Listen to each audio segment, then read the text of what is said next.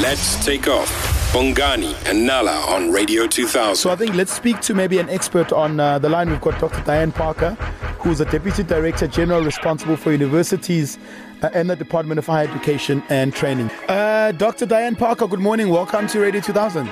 Good morning, and good morning to your listeners. Doctor, there seems to be a lot of confusion from students about the N+2 rule. Please explain to us how it actually works. The issue with the N+2 rule is not that it's only just been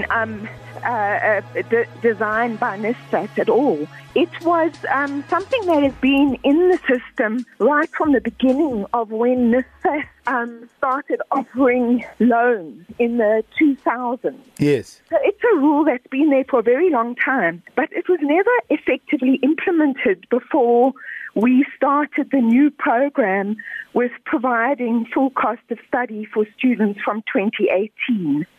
The students who are already existing in the system now are on, at that time, were still on the old rule, which is the N+2 rule. Yeah. The new students coming in are on a new rule, which is the N+1 rule. But the thing with this N+2 rule is it was never effectively implemented until last year. And last year it was implemented, and this year it's been implemented. And what it means is that students who have been in the higher education system for more than which is the minimum number of years of study for a course. Which is 3? Is that 3 years? In other words, 5 years for a 3-year course, 6 years for a 4-year course, 8 years for a 6-year course. Yes.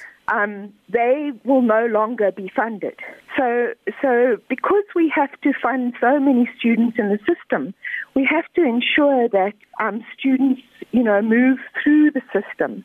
I was listening to the discussion a little bit earlier, and I do agree that students need to get proper career advice at the beginning, get assistance to understand what it is that they are going to be able to do, and then stick to a course of study to at least get qualified, rather than chopping and changing. Some of the students who have been, excluded due to the N+2 rule have been hopping around the system for a very long time, and somehow have been funded because, the NSFAS systems were in such disarray before 2018. Yeah. I think the other point is we have received a lot of complaints and a lot of concerns from some of the students who have been excluded now, and we are in a process of examining each case to understand what the actual issues are,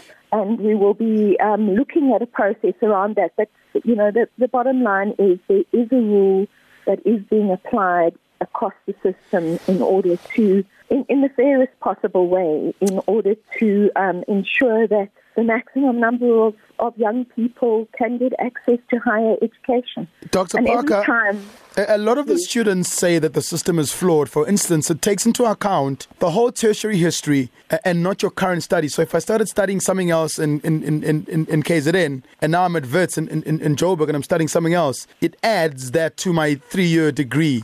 It does that because the N in the rule counts for the number of years you've been in the higher education system, regardless of what you're studying. Yes, it doesn't matter that you may have started at KZN with something, been funded for that something, then moved from there to somewhere else. Now you want to get funded for something else. So you might have spent 2 years there. Now you're coming to a new 3-year qualification. And you want that. Then you decide, no, you don't want that, and you move to another institution. We have found some cases like that. Yeah. Where a student has been moving around the system for up to 10 years. I completely get you. Doctor, is there a place where students can go to get more information just so they can, first of all, understand how the system works? Because from listening to them, I can hear that a lot of them don't understand how the new system works. Is there a place where they can go to get more information? Yes, what we are doing is we're working with NSFAS at the moment in order to go through all these cases, and then we will do a media brief around the details of it later on once we've actually come to understand exactly what all these different problems are. But in the meantime, they can contact the Department of Higher Education and Training if they want an explanation of the rule, or NSFAS. Both of them have the explanation of the rule. The rule is written down. Yeah. And just to emphasize, this is not a new rule. This is a rule that's been in place from the beginning of NSFAS. The new rule is a different rule, and the new rule is not the one that's a problem. Maybe communication needs to be better, though. Yes. No, we agree. Yeah. Dr. Parker, considering that everybody is preparing to go back to campus, any last words for students and parents at this time? Yes, I think so. The Minister will be publishing a gazette with directions around the phased-in return to campus.